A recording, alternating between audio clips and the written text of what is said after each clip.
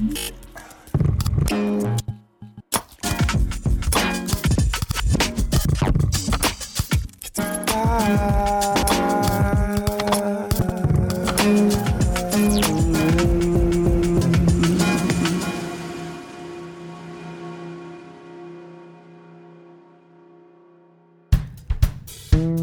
Today's podcast is brought to you by Blue Canary.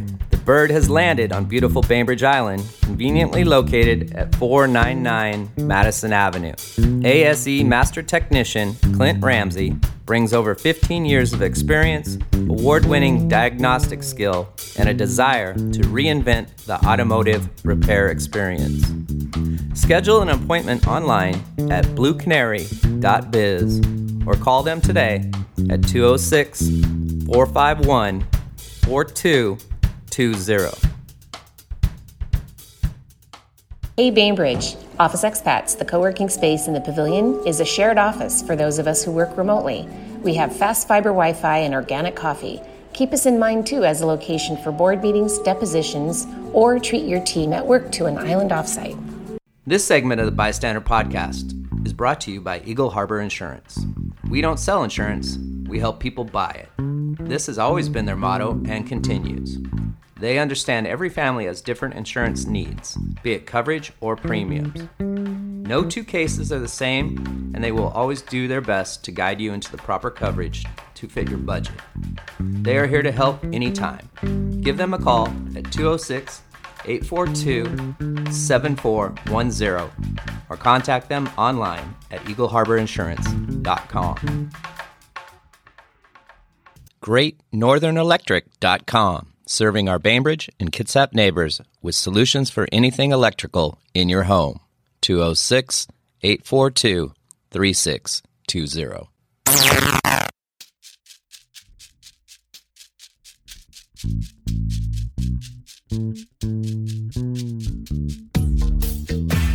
I got something for your mind, body, and soul.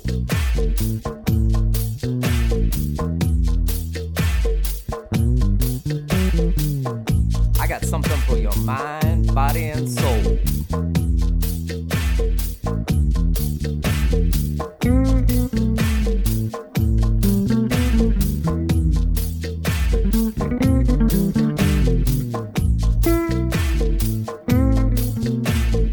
You have found the Bystander Podcast. Now here's your host with the most, Tiny Tim.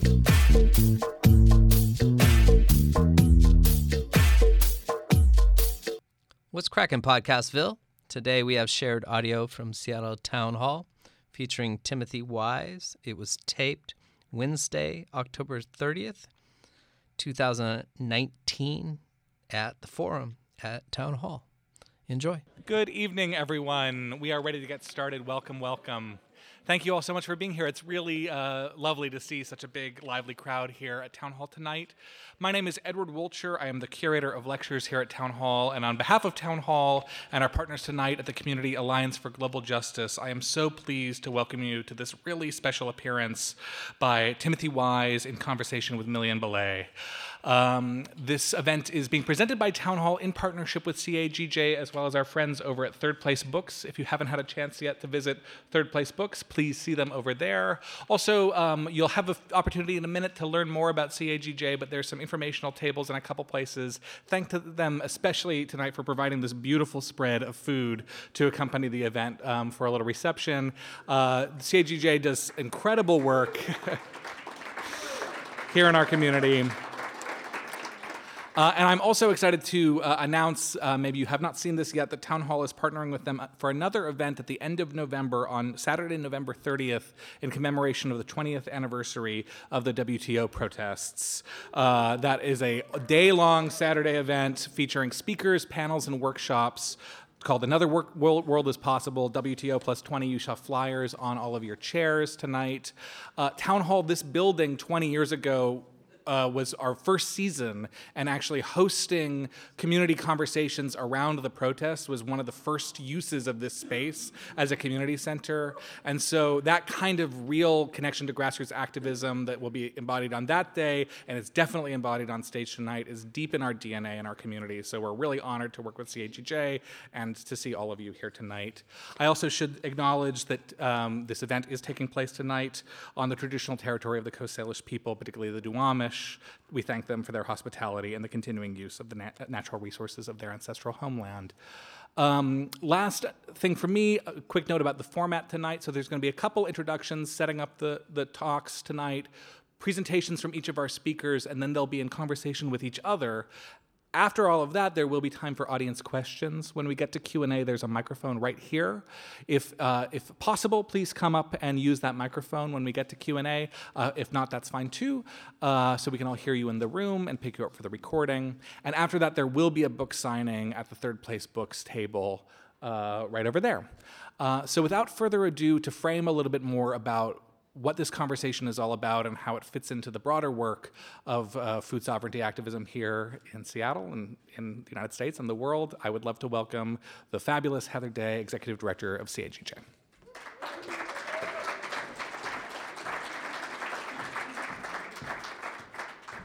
Thank you so much, Edward. We're so honored to organize together, not just tonight, but we've done a lot of great events together, and Community Alliance for Global Justice is a grassroots membership-based organization that actually was founded by folks who helped to organize the protests against the World Trade Organization in 1999. We were founded in 2001, but we take it very seriously, the importance of educating about the WTO protests and the fact that it was a huge people's victory. It wasn't just an enormous demonstration, but we actually shut down the WTO and prevented them from further consolidating their power forever. So it was great victory that we need to commemorate. And we'll do that together on November 30th, which is 20 years to the day of the big shutdown. So we are very excited to welcome Tim Wise to Seattle. We've been planning this for a long time. We spent time together in Senegal a year ago, where we went to participate in the African Food Systems Conference put on by the Alliance for Food Sovereignty in Africa, and also their General Assembly, where we are very proud to become a friend of ASFA. And we just appreciate so much that there's a researcher shining a light on what the Gates Foundation is doing in Africa. Tim is doing the work that we wish we could do on the ground. It's so important. So we're so excited to hear from you tonight more in depth about your work. And we're also so honored that Belay came all the way here. He's an incredibly busy person, and I just, I'm so grateful that you took the time to come back to Seattle. I know many of you probably heard him speak in 2014. We're very proud to have organized the Africa-U.S. Food Sovereignty Strategy Summit with 8 leaders from Africa, and I've heard from many people who heard Milian that night. It was upstairs, and all of those leaders, just how incredibly powerful it was to hear directly from those who are organizing for food sovereignty and against what the Gates Foundation represents in Africa. So it's just wonderful to have you back, and we can't believe that was 5 years ago. Yes. Yeah, so I think Edward gave a beautiful overview of the event, of the format, which I was going to share, so I will now pass it off to CAGJ's organizing director, Simone Adler. Thank you all again for being here. And one of the things that I help coordinate is our AgriWatch campaign. And so tonight you'll hear more from our friends Tim and Milian about AGRA, which is the Alliance for a Green Revolution in Africa, a multi-billion-dollar initiative of the Bill and Melinda Gates Foundation. And AGRA promotes agricultural development that benefits transnational corporations and biotech industries that are monopolizing hybrid seeds and genetically modified seeds and staple crops, chemical fertilizers, and the like. So this is basically securing African farmers as a resource pool for the global north. And many in the African food sovereignty movement call this neocolonialism because it is prioritizing Western interests over farmer self-determination. So as a private actor, the Gates Foundation is exerting a disproportionate influence on governments and policymaking, making it easier for these kinds of markets to be opened up to the big ag industry. And our AgriWatch campaign is challenging this through our work to expose what the Gates Foundation is doing and expose what Alliance for Green Revolution in Africa is doing in their neo-colonial efforts to corporatize African agriculture. Earlier today, we had an action, a rally outside of the Gates Foundation's headquarters here to call attention to these issues, and our friends here tonight joined us, which was really awesome. So if you would like to get involved in this kind of work and participate in our campaign, you can sign up in the back at our table.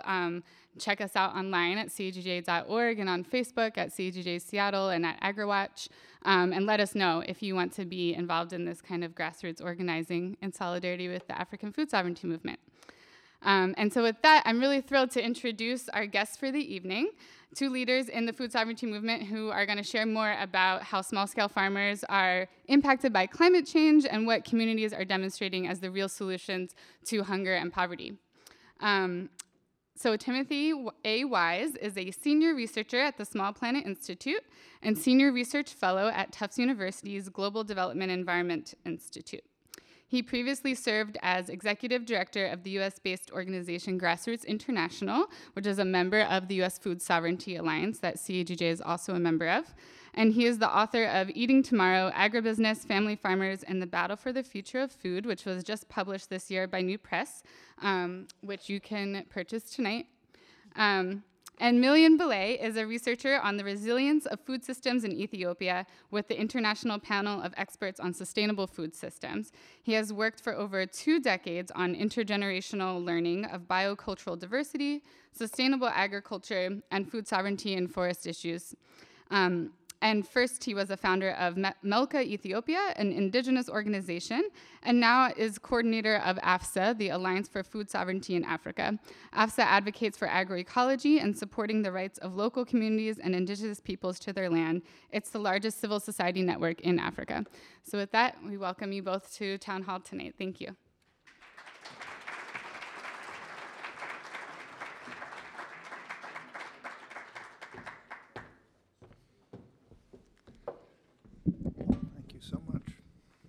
Thanks so much. It's wonderful to see so many people here, and thanks for that lovely introduction. It really is a pleasure to be here with Million, who I have worked with on and off for several years now on some of these issues, and who has educated me a great deal about the struggles and aspirations of Africa's farmers. What I'm going to do is talk a little bit about the book and why I wrote it, and what kind of the overarching, the themes and conclusions that came out of what turned into 5 years of research on 3 different continents. Then I'll tell a little bit about what I think the battles for the future of food in Africa are looking like, and what the stakes are there, and to some extent the role of the Gates Foundation and the Alliance for a Green Revolution in that process. About the book, I ended up with a really pretty book, don't you think?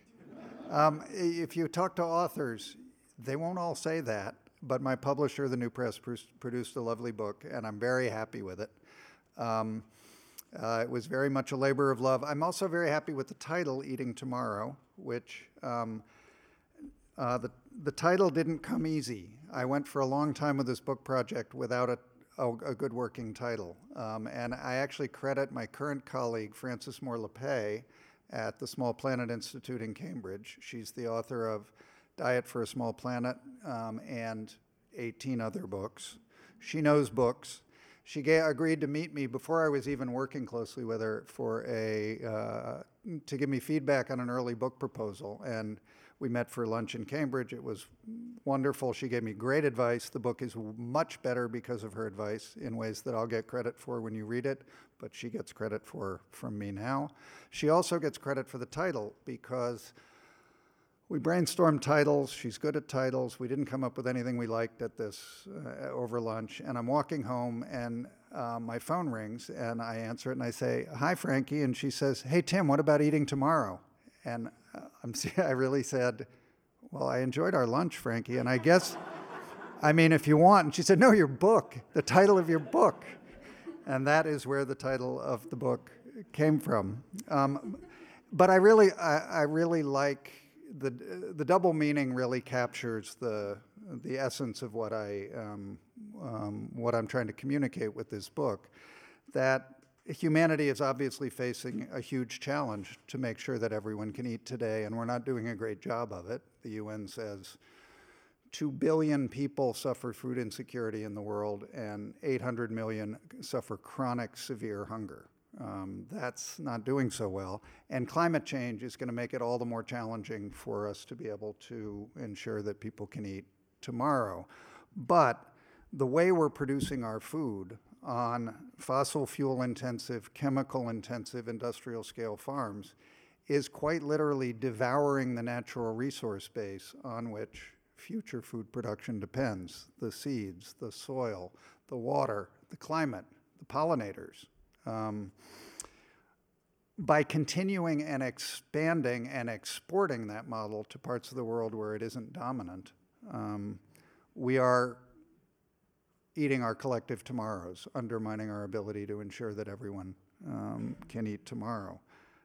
So I wrote this book because I have 30 years in this field, and I really wanted to understand why leaders, why policymakers around the world were ignoring all of the low-cost solutions all around them offered by their own small-scale farmers, and instead were opting for these expensive and ultimately ineffective approaches. The subtitle of the book, Agribusiness, Family Farmers, and the Battle for the Future of Food, is kind of my diagnosis of the problem. There are battles for the future of food everywhere. That's actually good news. Nobody's taking this lying down. Nobody's letting people just take their land away. But agribusiness has largely hijacked the policy process nearly everywhere I went with their influence and their dominance. And family farmers really need to be put back at the center of the policy agenda in order to recapture our food systems. The big question that everyone wants answered and that frames all of these discussions is, how will we feed the world, right? That particularly grew in relevance when and became more prevalent when food prices spiked 10 years ago. I don't know if people remember that. Food riots in 26 countries, and the alarms went out that maybe Thomas Malthus was right after all, right? Maybe we'd outstripped our population, had outstripped our resources. Climate change was making that even more worrisome, and now we were desperate to how would we feed the world? I argue in the book that this is a really important question with a lot of terrible answers, and most of the terrible answers involve producing more food, that we need to solve this problem by producing more food. There's not a scarcity of food. That is something that Frances Moore Lappé documented 50 years ago. 50 years ago, she wrote Diet for a Small Planet and argued that hunger was not the product of a scarcity of food, it was a product of a scarcity of power on the part of the poor. Food producers over food producing resources, and poor people over income to be able to purchase food. That's as true today as it was then. And the FAO and international researchers have documented this. We're currently experiencing what's called a global grain glut. If anybody knows farmers, they'll tell you prices are really low because we're overproducing everything. The world is overproducing everything. There's not a shortage of food in the world. It's piled up outside silos all over the industrialized world. But at the same time, the last 3 years, the Food and Agriculture Organization has documented that there's been a rise in chronic hunger.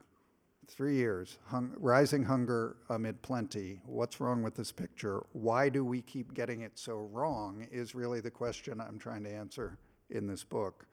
And one reason I argue that we're getting it so wrong is because that question, how do we feed the world, is really flawed in how we're framing it. So think about this. we all know who we mean when we say we, right? How will we feed the world? We mean the global north. We mean the industrialized countries. We mean our high-yield, high-tech agriculture. Nothing could be further from the truth. We're not feeding the world now. 70% of the food consumed in developing countries is grown in those countries. The majority of that food is grown by small-scale farmers. That's who's feeding the world or is trying to feed the world, and that's where hunger is. And there's no world waiting out there passively to be fed, which that question implies. The majority of the hungry in the world are in agricultural communities, and many of them are farmers. Most make some of their living from farming. They're not waiting passively to be fed. They're struggling daily to try to feed themselves and their families and their communities. The obvious question is, why don't we give those food producers more resources to help them grow more food? That, unfortunately, is not the solution that I saw policymakers opting for anywhere in the world. And I concluded that that was largely because big corporate interests had really dominated the policy agenda and the policy process in every country that I cover in this book. So that's really the top line message that I want to deliver with this book. But this book is not an academic book, I'm pleased to say. It's a first-person narrative account where I'm trying to take you, the reader, along with me as I go out into the world to try to figure out what's going on. It took me to Mexico, it took me to India, it took me to the heartland of the United States, and it took me to 4 countries in southern Africa, Malawi, Mozambique, Zambia, and Tanzania. I consider myself a recovering economist. There is not a single table or graph in this entire book. I'm told that's step 4 in the recovery process. And step 5 is no PowerPoint. You're welcome. But Africa is really where the battle for the future of food is the most urgent. It's what the subject of the discussion tonight, and that's what I want to talk about. It's where hunger is the most severe. It's where soils are the most degraded. Agriculture is the least productive. And it's where climate change is projected to have some of the most devastating consequences on farmers and on the poor. It's also where the Bill and Melinda Gates Foundation and donor governments are aggressively exporting this industrial model of agriculture. They're doing that through the Alliance for a Green Revolution in Africa, as Simone indicated. The Alliance for a Green Revolution in Africa is the attempt initiated by the Gates Foundation in 2006, supported by the Rockefeller Foundation, and then a variety of donor governments throwing in money. The argument is that the first Green Revolution, which people may or may not be aware of, was the attempt to put high-yield seeds, commercial seeds, and chemical fertilizers in the hands of farmers to increase their productivity. And it's credited, rightly or wrongly, with dramatically increasing productivity in India, parts of Latin America, other parts of Asia. It bypassed Africa for a whole variety of reasons, and now the Gates Foundation argues we have the seed technologies and all the rest to give Africa its own specially tailored green revolution to modernize its production. And the main vehicle for doing that is the Alliance for a Green Revolution in Africa, and then national governments putting subsidies in place to allow small farmers to buy seeds and commercial fertilizers. I start the book with the Malawi Miracle. It's called the Malawi Miracle because about 12 years ago, after 3 crop failures in 5 years, the government of Malawi, a small landlocked country in the southeastern part of Africa, actually thumbed their noses at the World Bank and the International Monetary Fund, who were telling them governments shouldn't subsidize anything. And they said, forget it. We're going to subsidize our farmers to grow more food, and we're going to do it by giving them commercial seeds and fertilizers. They gave them coupons to purchase discount seeds and fertilizers, and it worked. It worked to increase corn production. That's what the seeds were for. It was all for corn. Main staple crop in the country, main food source for people in Malawi. And corn production doubled and even tripled one year in the first years after they started this program. Jeffrey Sachs proclaimed that a green revolution for Africa may be possible. After all, Malawi has proved it can be done. I entered in 2013, about 6 years after this program had begun, and you could already see it unraveling. Any soil scientist could have told you why it would unravel, but it was shocking to see it fall apart so quickly. The problem is that synthetic fertilizers do nothing to increase the fertility of the soil. I wished we could rebrand them with a name other than fertilizer. It provides nutrients to plants, but it does not rebuild soil. And what happens in Malawi is that these poor farmers get these subsidies for fertilizer. They start using this. They start growing only corn because that's what's subsidized.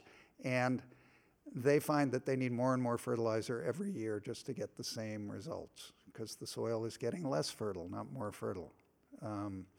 It's a classic pattern. India actually experienced the same pattern with its green revolution. The result is that they can't afford more fertilizer, they can't afford more seeds, and production declines. Yields flatten out and then start to decline, and that's what we started to see in Malawi. I've argued that pouring fertilizer onto a monoculture of corn is a little like putting trout in a trout pond at the beginning of the spring. Sure, people can come fish trout out of that pond later in the summer. Farmers can pull some corn out of their land if they pour fertilizer into their soil, but the land is no more capable of sustaining life than it was before. In fact, it's less so. The land grows more acidic and less fertile. Today, the saddest part of the Malawi story is that even with that increase in corn production, hunger indicators barely moved. They did not reduce rural poverty. They did not reduce hunger in any significant degree. Again, hunger amid plenty. Why do we keep getting it so wrong that just growing more food is going to solve hunger? It doesn't. What does work, and I saw these examples everywhere I went for this book, is that farmer organizations, like the ones I met doing the Malawi agroecology, farmer-to-farmer agroecology project in the central Malawian town of Lobi, and the surrounding villages. Farmer groups are taking the initiative to do it a different way, to reject the Green Revolution model and realize that the future is in the soil and in rebuilding their soils. What they do in this community is they actually found a beautiful and nutritious bright orange variety of corn that they don't have to buy every year from the agro dealer networks that Agra sets up. It actually they can save the seeds year to year. It was growing in one neighboring community in one village, and they realized it was really high in vitamin A, super nutritious. Vitamin A is a serious deficiency in a lot of the developing world. In Malawi, causes blindness, lots of other health problems. Here it was, right, growing among them. They propagated it, they disseminated it to spread it in their communities, and they didn't just grow maize, get people to grow more maize, more corn. They actually started this project to create diet diversity because they realized that the whole diet in the country was way too corn dependent. So the whole theory was promote crop diversity as a way of promoting diet diversity. And to do that, they intercropped all kinds of different crops alongside the corn, and in that process, developed an entire agroecology model that rebuilt the soil, diversified diets, diversified crops, and made the communities far more resilient to climate change. Why? Their soils held water better. When droughts came, they wouldn't lose as much of their crops. They had roots in the soil all the time from the things they were growing. Storms and floods wouldn't wash away their topsoil as much. And possibly most importantly, when a drought killed their corn, they had something else in the ground that didn't get killed and that would sustain their families. So it's an insurance policy against, a nutritional insurance policy against climate change. Remarkable project. I heard farmer after farmer sing the praises of this. And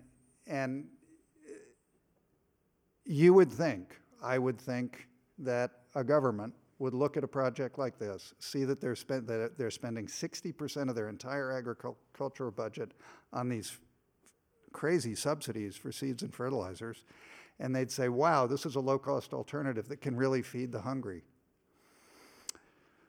That's not what happened. What happened was they developed a seed policy on the template offered up by the Gates Foundation for seed policy reform, because all of this aid comes with conditions. You need to be making your policies more business friendly.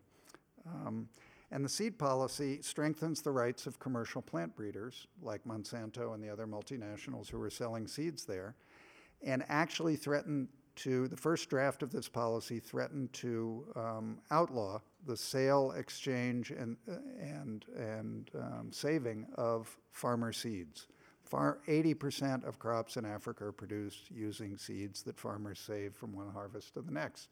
That's been agriculture's story forever. Commercial seeds you have to buy every year and hit with fertilizer or they won't be productive. That's the treadmill that the companies want to get farmers on. This policy threatened to make it illegal for farmers to actually keep that traditional practice going, and it even went so far as to say that farmers could no longer call their bright orange kernel of corn, which they could plant and would grow another nice corn crop. They couldn't call it seed; it could only be called grain, because grain being something that something worthy of eating but not of planting. Outrageous. Malawi's, when I actually took on somebody who was defending the seed policy, I got exasperated with him, and I said, Tamani, this policy is so bad it could have been written by Monsanto. And I'm telling you, he looked at his shoes, he looked up, and he said, well, a former Monsanto official was one of the authors of the policy. And that's kind of the moral of the story of the book and the moral of the story of these policies. The companies are there writing the laws that will sell more of their products.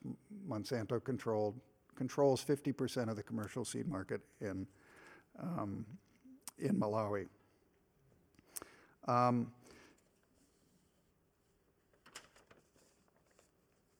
I can't stop without talking a little bit about the U.S., because agribusiness influence is perhaps most developed and dominant in the United States. And that's what I found I do a chapter on Iowa as part of a section I call The Roots of Our Problems.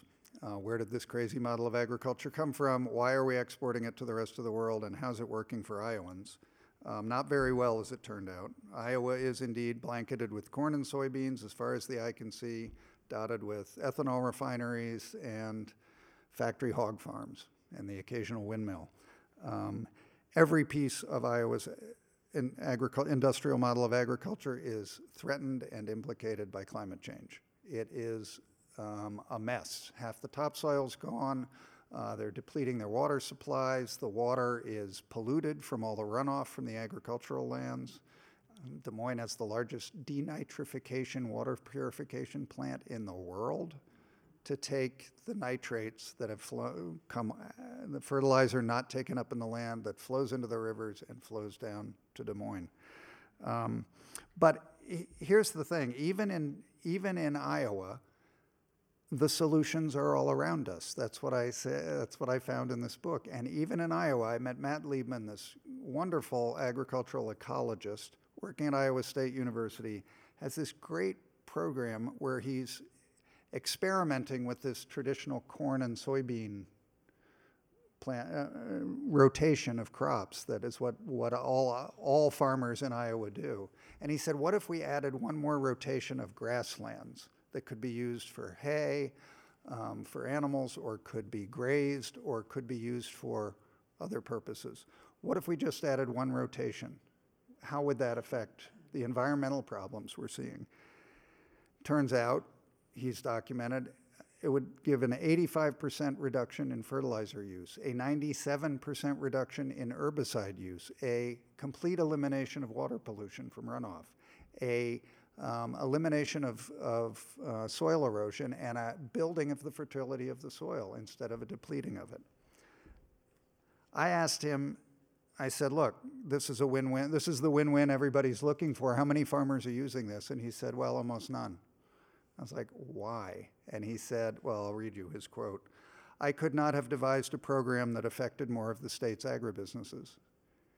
Take this home with you. Like, if something isn't happening that seems like it's a no-brainer, it makes perfect sense, and it's in the public interest. If it's not happening, ask who's benefiting from it not happening. 85% fertilizer reduction. Koch Industries and the other fertilizer companies are not going to be into that. 97% reduction in herbicide use. Monsanto is absolutely not on board with that. Growing less corn and soybeans would raise the price of soybeans. Great for farmers. Their prices are really low now. Guess what? It would raise the feed costs for Smithfield and Tyson and the other factory farms. It would raise the cost of corn for Archer Daniels Midland's ethanol refineries. That's what I found everywhere I went in researching this book. If a proposed reform threatened agribusiness interests, companies, really the sales or profits, it was not going to get enacted. Agribusiness spent $133 million for lobbying in Washington. It's more than the defense industry spends in Washington. So ultimately, what we really have to realize is that in the battle for the future of food, these companies are the main obstacles to change. And if we're going to get any sensible food policies that can adapt to climate change and help us deal with the challenges that we face so that everyone can eat tomorrow, we're going to have to recapture our democracies, get money out of politics, and that's going to be crucial to winning the battle for the future of food. So let me stop there.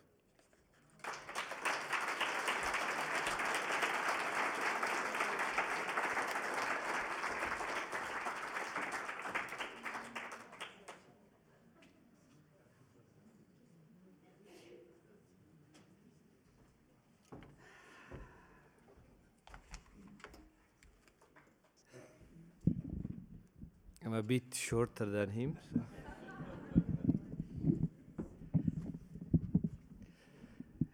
Good evening. Thank you very much for inviting me again to this great place, to Seattle. Thank you very much, CAGJ, my two sisters here. And thank you very much, Tim. Tim was actually educating me, it's not me educating him. And I had the opportunity to read his book before it was printed. And it's really great book. So where is that? Okay, sorry. I'm sorry I have to show you some slides.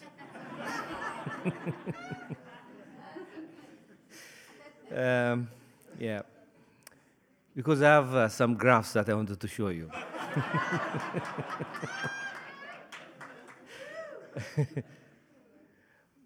Well, in general, with almost any company or anybody that want to work in Africa, we have an agreement. Population explosion, land and forest degradation, decrease in biodiversity, cultural erosion, unplanned urbanization. Urbanization is important, but unplanned urbanization is no good, and climate change.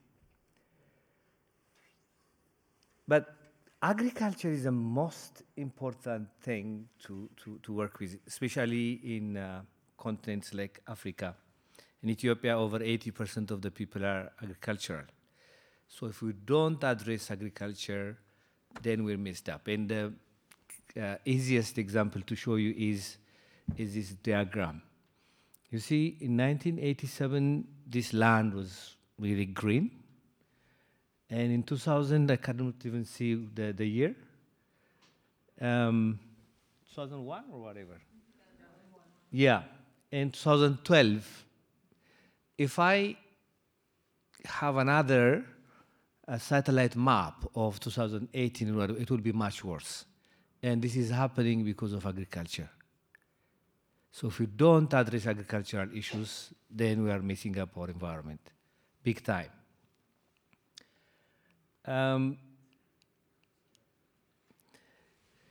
So to address those problems that I've told you, there are two paradigms. One paradigm is a productivist paradigm, and the other paradigm is called an agroecological paradigm. There's a war between the two paradigms in Africa. I think all over the world, if we hear what Tim was saying.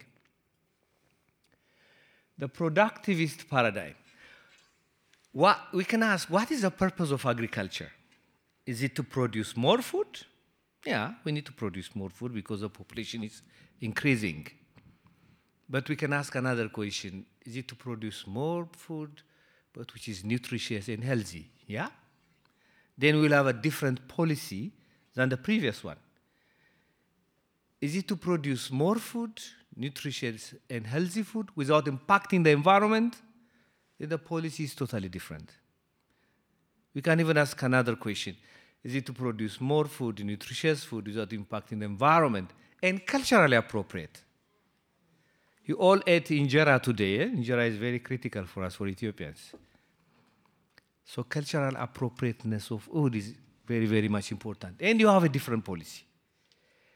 Then you can even ask another question. Is it to produce more food, healthy food, nutritious food, without impacting the environment and culturally appropriate, and in a just way, justice, food justice, then you have a totally different policy. But this policy, the policy by companies and philanthropic capitalists, is a productivist policy. And these are its characteristics mainly. They use agrochemicals. You know what the agrochemicals are, pesticides and fertilizers. I agree with you that we should find another name for them. High-yielding varieties, irrigation, and focusing on technology, emerging technologies. We all need technology, but the question is, what kind of technology, who owns technology? And training farmers new techniques, knowledge substitution. I'll come to this point later on. Who is pushing the productivist paradigm? The first question, how do we produce more food? These are philanthro-capitalists. Quite recently, the Gates Foundation, the Rockefeller Foundation, USAID, and now the DFID have come up with a program called Partnership for Inclusive Agricultural Transformation in Africa. PIATA. A great name, huh? But a very bad program. Because what does agricultural transformation mean? Transformation is a big agenda. It talks about the transformation of social and ecological reality of an area. So it's a big agenda, and we don't know about it. Africans don't know about it. As you know, everybody has a solution for Africa. Everybody has a solution for Africa. Yeah? So philanthro-capitalists, the Gates and the Rockefellers and others, development agents like USAID, DFID, BMZ, German BMZ, business, local scientists, and government bureaucracy are pushing the productivist paradigm in Africa. So, oh my God. So a narrative. What is the narrative of industrial agriculture? What are they saying? One, the new narrative is, business. We have to open business. We have to open spaces for business in Africa, and we're changing our policy and infrastructure and a lot of trainings for making Africa open to business, big business. Farmers' seeds is part of the problem and should be replaced by patented hybrids. That's the narrative now in Africa. Problem of calories, so more calories is the solution. That's part of the productivist paradigm. Land should be given to those who can make it, productive. And that's what is driving land grabbing in Africa. Knowledge comes from science. Our farmers were farming for thousands of years. They have a detailed knowledge of the soil, the seeds, and whatever. But their knowledge should be replaced. And it's possible to produce a one-fit-all solutions.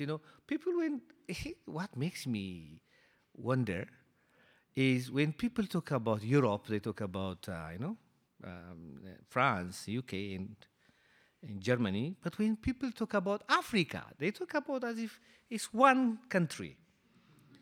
Even my country is such a diverse country, so cannot produce one policy fits all. What is the impact of the productivist paradigm? And Tim was talking about this. Triple burden of malnutrition. There is a lot of production, but there is still hunger, there is still micronutrient deficiencies and obesity and non-communicable diseases. There is environmental unsustainability. Biodiversity losses, water pollution, loss of resilience, climate change. There is social inequalities and neglect of cultural values. Down there, you see lock-ins. What are these lock-ins? Sometimes you take a direction.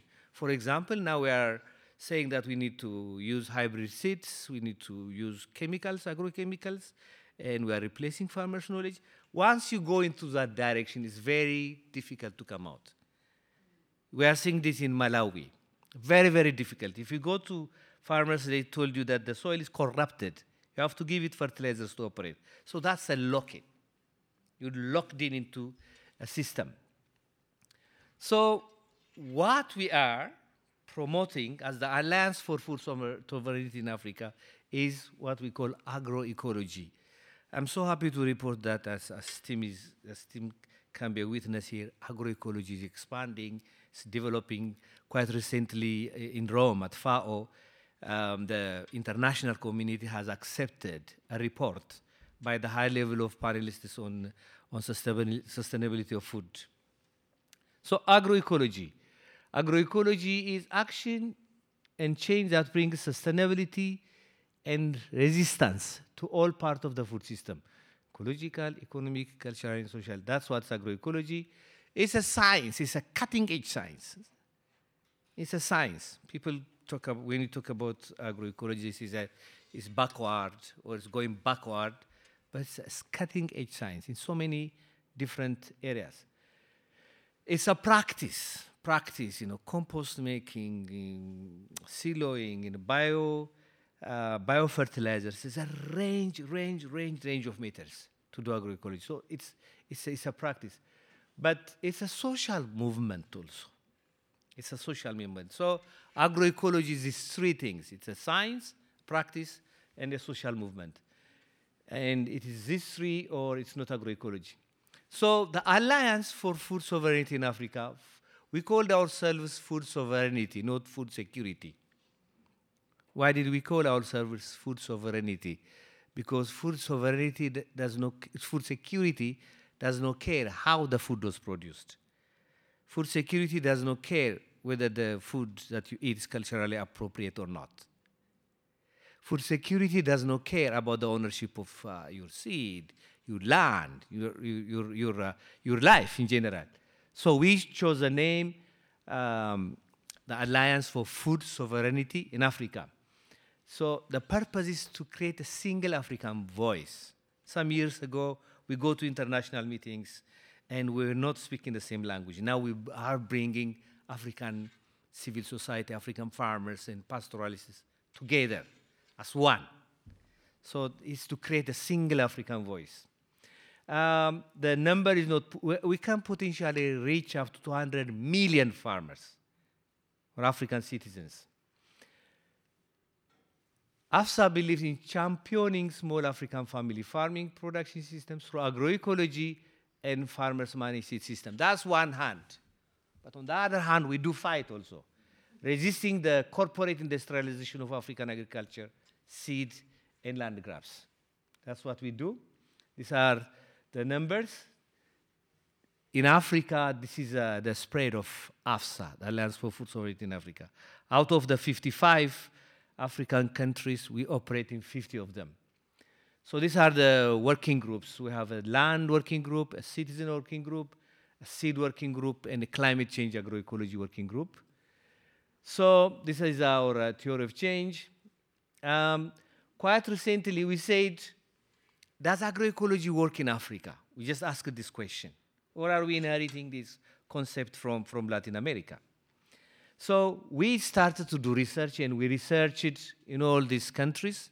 So 50 case studies were produced, and we published them on our website, these stories. And we published them in the form of a book. So let me tell you one or two stories. One is a never-ending food in Malawi. In Malawi, there's a permaculture initiative. So a couple went to Malawi, and they had a meeting with Malawian women, and they have asked them, whether they have traditional vegetable varieties. And they came up with 300 varieties of vegetables. And they start to grow this in a permaculture way, and now they have a very rich nutrition in Malawi through this system. Thousands of farmers. This is Ankole Longhorn in Uganda. It was lost because it was replaced by hybrid cattle. But the hybrids couldn't perform in this kind of dry environment. It was a very bad policy from the beginning. So an institution in Uganda started to go back to these longhorns of Uganda in this working. And leafy vegetables is a fantastic story. In Kenya, some years ago, leafy vegetables were considered as backward. You don't eat leafy vegetables. But now suddenly the interest in leafy vegetables has increased. You can get leafy vegetables in supermarkets. And because of that, farmers are producing it in droves. So there is nutrition at home level, and there is market.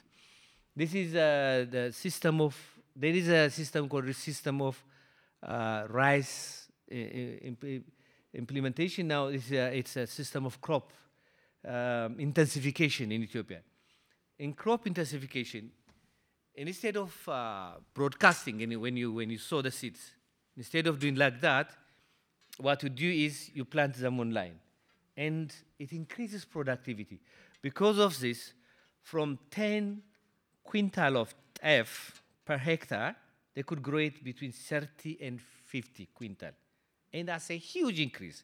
Because 1 quintal of teff is like 2,000 Ethiopian birr.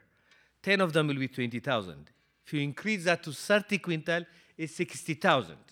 So the increase is significant. So with management, you can increase productivity. You don't need chemical fertilizers to do that. Just techniques. This is in Ethiopia, a very dry area. Some years ago, they started to do soil and water conservation and the increasing the development of compost and other methods and treating gullies. And as you can see this area has revived. So for the last 15 years or more, the Institute for Sustainable Development was doing study on barley, durum wheat, maize, teff, and faba bean. And the research was, one of the blue one, they were not applying anything. On the brown is treating these crops with compost. The green one is with chemical fertilizers. As you can see, over the years, the first 1 or 2 years, the one with a chemical fertilizer was doing good. But over the years, as you can see, compost is doing far better. So to conclude, what are the key findings of this 50 research? And we have done much more after that. And there were more researches coming out. What is the conclusion? Do we actually need a productivist approach where you use chemicals and improve the varieties, or can you go agroecological way? That was the question. So the answer is yes, we can go. Sustainable income increases for the households, higher yields in productivity, drought resistance varieties increase yield. These are the learnings. Organic markets increase income, increase crop diversity, lowers risk, and increases resilience. Obvious. The science.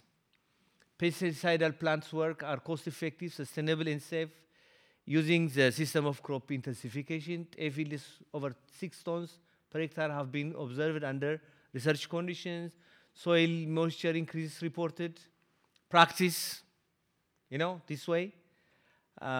Use of diverse varieties, intercropping, organic fertilizer. You can do all that. And social movement, formation of farmer groups, in all those 50 case studies that I've shown you. Enhances social capacity and leadership, focusing on rural women and use brings results. And mediators, the NGOs, the small NGOs, we call them mediators, play a huge role in mobilizing farmers. So thank you very much. I hope I didn't go.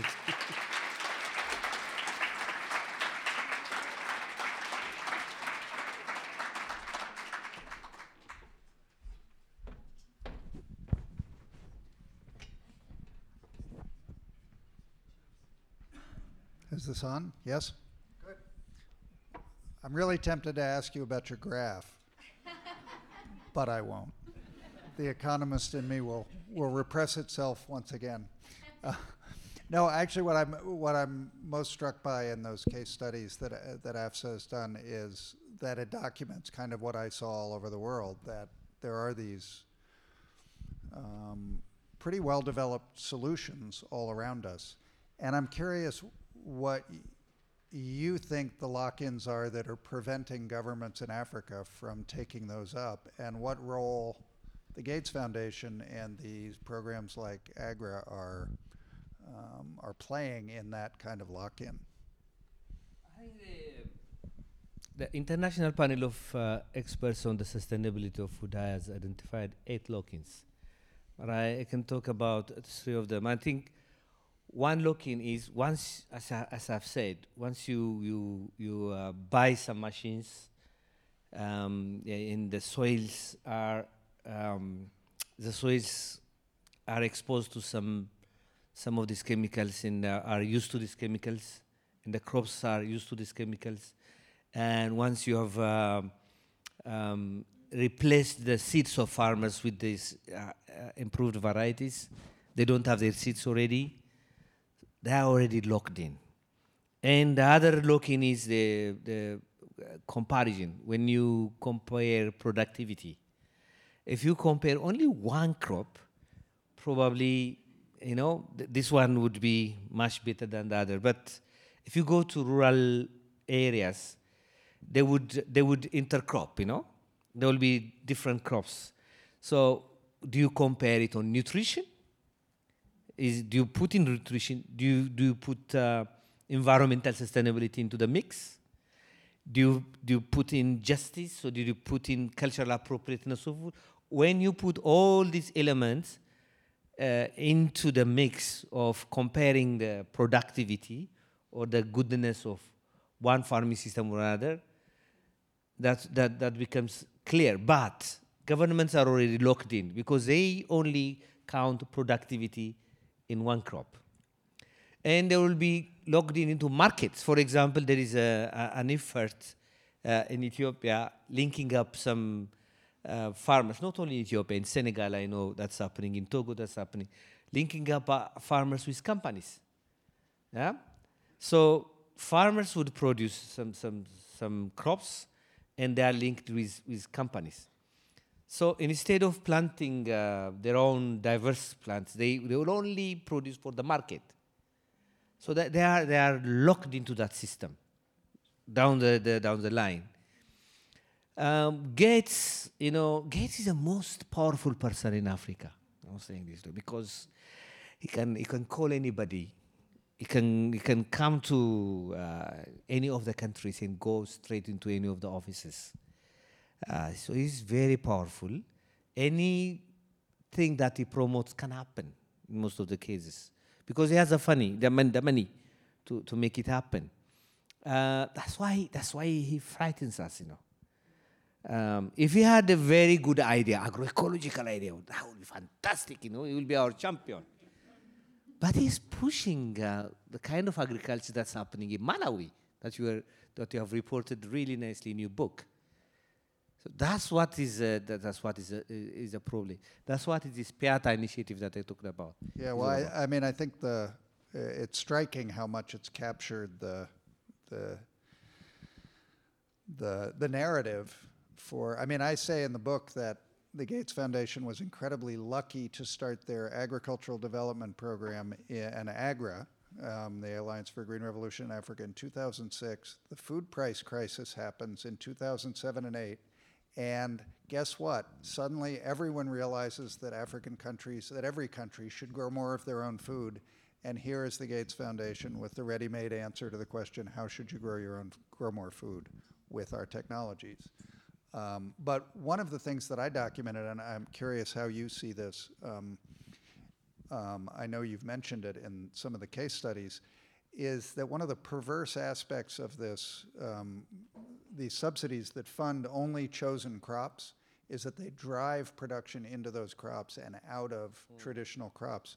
So there's a huge loss of, seed diversity from farmers as they stop farming the things they traditionally farmed.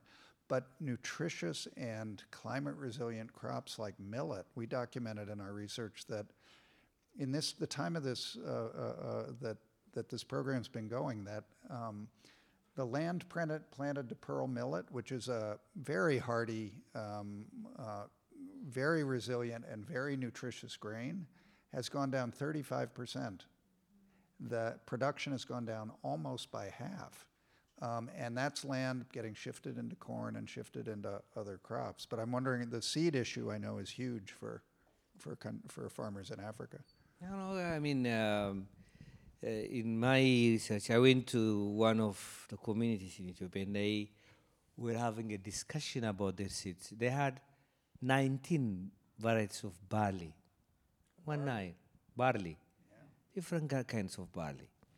And all those barleys, if you look at them, you wouldn't know them. They are very much associated with their own culture.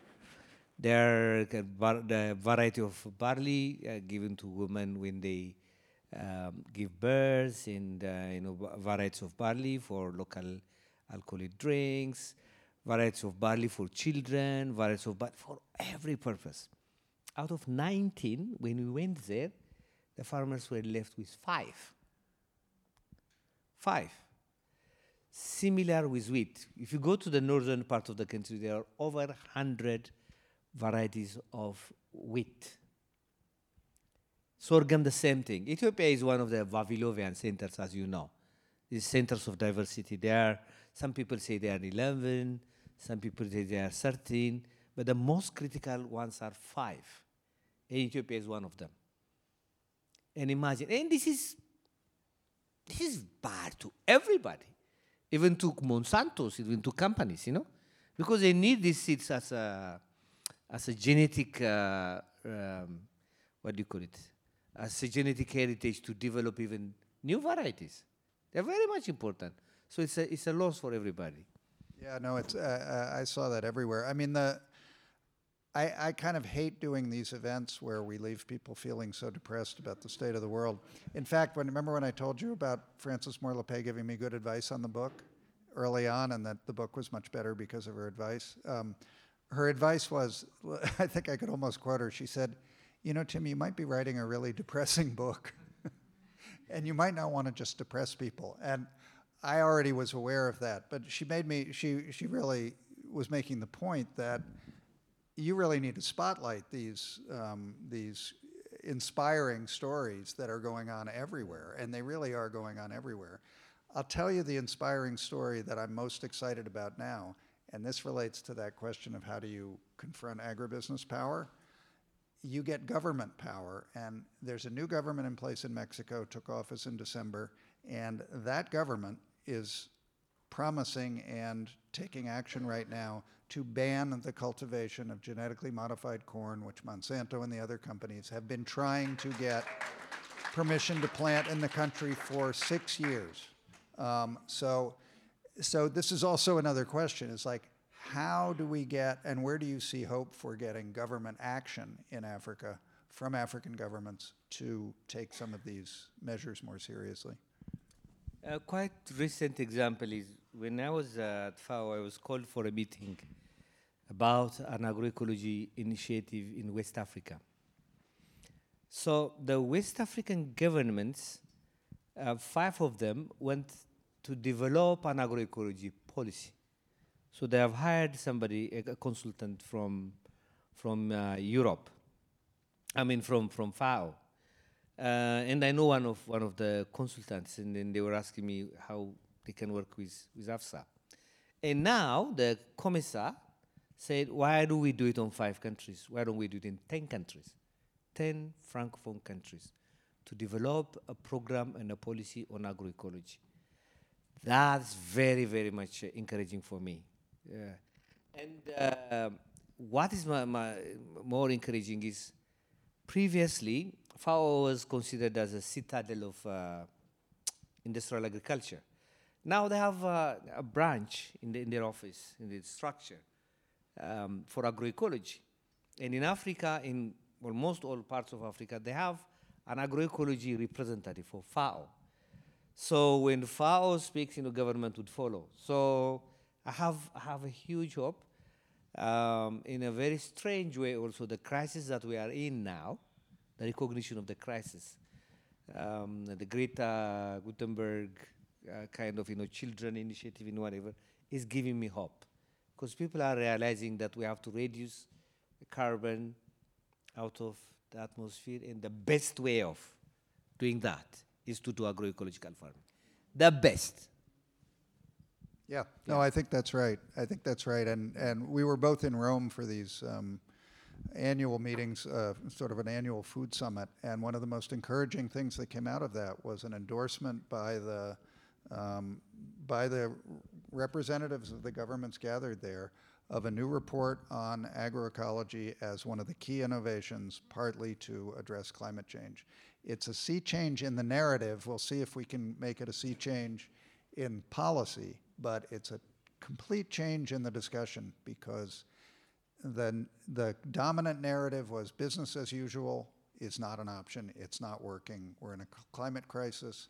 We're in an ecological crisis, and we need to change the way we do things. I think we wanted to move now to allow you to ask some questions, and I think what they'd like people to do is come up to the one mic here, and we'll take some questions and try to give you nice, short, succinct answers.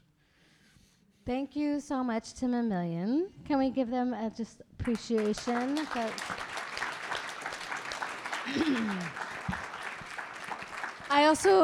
We invited all of our elected leaders, local leaders, and we're very honored that Senator Bob Hasagawa is here with us.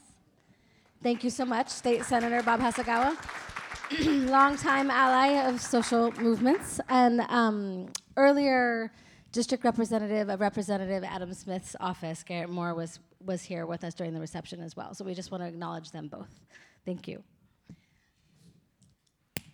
Just again, everybody, if you have a question, please feel free to walk up to this microphone and to keep it short. It sounds like we'll actually take 2 or 3 questions, and then the speakers will discuss them all at once. Thanks. Hello. Monsanto, we're not going to persuade, but the Gates Foundation is basically run by the Gateses, and I think they're trying to do good. And is your book going to change them? And if not, what can we do? We're here in Seattle. I go to fundraising parties that are neighbors of the Gateses. And I'm wondering if we can have some influence on him. What is it that's holding him up? And what can you talk to this? Yeah, go ahead. All right, thank you. It's kind of a yes and. So your talks were all about the farmers. My work, two connected questions. My work's the next stage down. My work is in investing in the aggregators and the processors of the food coming from the farmers. So what do you see from that angle? And really, do you see investing into those companies is anything like what Gates doing? Are we doing the right thing or the wrong thing? Hi, guys. My question actually relates to, or you might want to relate it to the first question. I wanted you to talk a little bit about the intellectual and associated institutional drivers of these narratives. The narratives don't exist by themselves. What I'm thinking of is, for example, most of the agricultural ministers in African countries were trained at places like Iowa State and Michigan State and Washington State. And most of them read the same magazines that are read by the guys in the US Department of Agriculture, et cetera. There is an intellectual, institutional thing.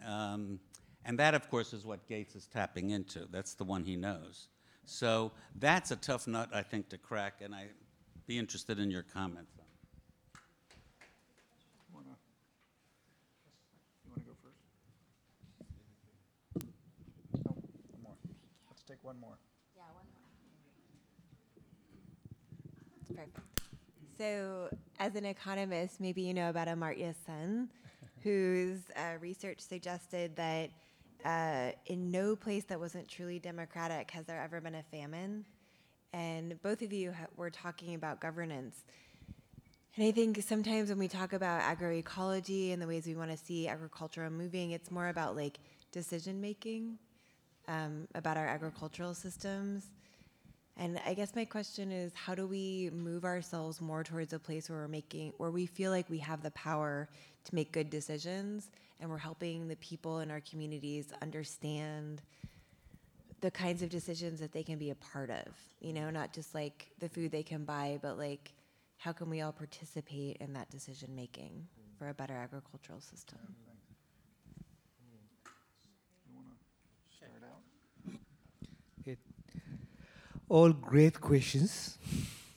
I think that's why I was talking about justice in the food system. You know, when we talk about food, it's not only productivity. Justice should be at the center of it, and you have to participate in the not in the production, but as a consumer, you can also make an impact if you organize yourself. That is, and if you organize yourself and push for a policy. Maybe individual actions are they good? I mean, maybe they're not, you know, big, but organize yourself and organize with organizers, and you can have an impact. Gates Foundation, the way the educational system, our educational system is structured, actually, it does not help us to serve our people or to know our people. Elites in Africa are much more closer, as you're saying, to the other elites all over the world than to their own people. Even those who are products of agricultural universities, they don't go back to the community and understand the kind of farming that they do. And their recommendation to the people, to the farmers, does not come out of understanding of the system. You just look at the Western system as a successful agricultural system, and they wanted to emulate that. And that's part of the big problem. Maybe Gates is getting those kind of people. He's sitting around the table. They speak his language. He speaks their language. They can agree. And maybe that's where the decision is made. How do you influence Gates? Probably if he comes and talks with African farmers, African civil societies, and here's another perspective. Maybe that's a possibility. Huh? Otherwise, I don't see how we can change it. We do write, we do publish. I don't know whether he gets those our publication. So the best way is for him to really sit, take time and sit and understand the other perspective. Maybe that will be the solution, I think. I think investment in aggregates, I mean, across the food system, as part of the food system, and across the food chain, everybody can contribute. You can you can influence where you are accessing the food. If you are accessing agroecologically produced food, then you are encouraging farmers to produce more agroecological food. In that way, you can be part of the solution. I think that's the only thing that I can say. Yeah, I think I'll start. I'll go backwards from the way you went, just to follow up on that. About what aggregators are often small operations in rural communities that are helping farmers take their product and get it into a form that can get it to market. They can also get it into a form that is higher value. And that's one of the key things that cooperatives I've seen do in parts of Africa that are brilliant, where cooperatives have been able to develop their own aggregation systems, or where they've partnered with local businesses to create these kind of aggregation systems. They can get double the price for their rice that they were getting when they just were selling raw rice to somebody who could buy it, right? And that's tremendous for rural development, for food security, right? Because your farmers have more in their pockets, they have money to invest. I saw some great projects that did that, and I saw some great cooperatives that had developed that kind of level of capacity. And I saw international projects that were actually promoting local African business development to play that aggregation role, which is completely different from, I guess you could call them agribusinesses, but it's a completely different role from multinational agribusiness coming in and displacing local actors in those markets. On the Gates Foundation, I have to say I hear this question every time I talk about the book, some version of the question, and it's because people are really perplexed by the image the Gates Foundation has for, trying to do good works. And I'm willing to say that they're trying to do good works, that they think they're trying to do good works. The thing is, and this was brought home to me by someone who presented with me in Washington, Ricardo Salvador, former Iowa State economist, ecologist, now works for the Union of Concerned Scientists. He said, look, I was working for a foundation when the Gates Foundation started its program in agriculture, and they asked for advice from a lot of us who were in the foundation world, and I gave him some advice, and he didn't take it. I wish he'd taken it, but he didn't. And the thing I can tell you is that he has an absolutely maniacal commitment to technology as the solution to everything, and a commitment to large corporations as being the ones that can deliver technology. So he told the crowd, it's probably not a good idea to wait for Bill Gates to offer solutions that aren't corporate-based and technology-driven. I think that's the truth. But what I would add is that I think he's driving the narrative in a place like Africa, but he doesn't have to control the narrative in a place like Africa. And that gets back to this question of democracy. It's like, at what point does a Malawian government or another government say, geez, it makes no sense to spend 60% of our agricultural budget on these subsidies that aren't working, that seem to be actually actually counterproductive. Why don't we try something else? And let's stop this process. Let's get off this train. It's very difficult to see African governments doing that, but AFSA's current campaign of the Alliance for Food Sovereignty in Africa is to try to push African governments to incorporate into their climate adaptation plans, the formal plans they need to have for how they're going to adapt to climate change. A plank for agroecology is a piece of that strategy. And that is a very strategic thing to do because it opens a lane for an alternative way of thinking that Gates isn't going to fund and Gates isn't going to support, but that can demonstrate its validity on the ground just like AFSA's members have all along. The lock-in that Phil mentioned about sort of the intellectual lock-in that happens with where the Gates model comes from. Western development agencies forever have played God. They want to create the world in their own image. Everything's supposed to look like Iowa. The reason I wrote a chapter about Iowa is because it's not working for Iowans. They're drinking poisoned water. They are going, what the University of Minnesota estimates that Iowa's corn yields will probably go down 20 to 50% because of climate change and resource degradation over the next 50 years. They're producing ethanol. Somebody pointed this out. So they're producing ethanol and fighting to get more corn into ethanol when the United States is going for electric vehicles. It's like, you want a bigger share of a shrinking market? That's the future. That's the thing. These policies in Africa are the failing policies of the present that are the failed policies of the past. Agroecology is the future. And that's what we need to be betting on when we're looking at a climate change future, changing climate that really threatens our future together.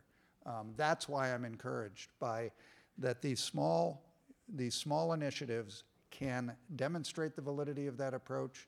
Governments can recognize it if the governments change and become more responsive, and it can be scaled up. Mexico is now implementing an FAO-funded policy for agroecology in the southern part of the country that is built on models that I've been seeing develop in Mexico for 30 years. But it's now getting government support.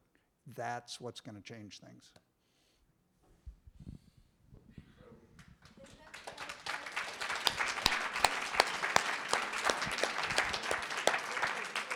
I think that's a great place to wrap up, if you're all right with that. Thank you so much for staying with us tonight.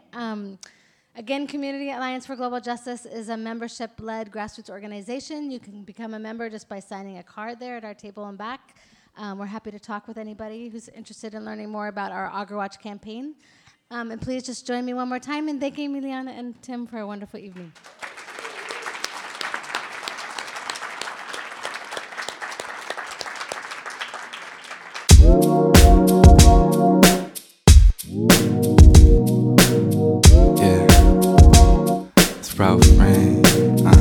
Sometimes I wanna go, sometimes I wanna leave. Sometimes I really don't know, should I even breathe? Sometimes I want snow, and the times I want breeze. Wish that I could fly, they say this be the fall, I'll be the leaves. It all comes to me, covers me, life's a dream. Mother Earth is loving me, like your fingers love and plug the strings. Love is running up when flowing down the stream. For you know that up is dream, wish to grow and touch things. Don't rush things, or hush things, whispered her from soul. Keep so gold, like a treasure, rust of blade of mine. When your goals are mountains with the way to climb, thirsty, but ego moves the fountain from the way of I. Like, who knew that you could fly on? And who but you to rely on? Yeah. And seemingly, the sun is feeding me. No way to find shade of days, winter days or haze of mine. With no shades, I gaze at sky, hoping sun will reach the dreams inside, reach the seas of mine, defeat the need to climb, for I be it. No need to reach for sky, though still behind desire, flowing though still is pine of mine, watching though I'm walking on the fine clouds of I, now sublime as I lay under stars. Never know stars of mine, wonder if death is fine. For at times, life's a park awfully dark.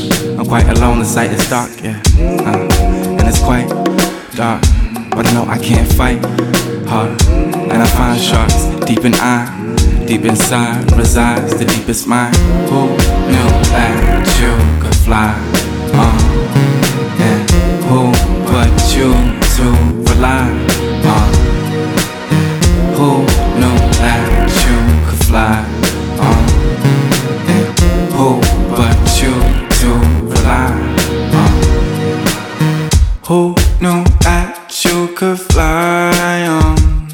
And who but you to rely on me? Who knew that you could fly on? And who but you to rely on me?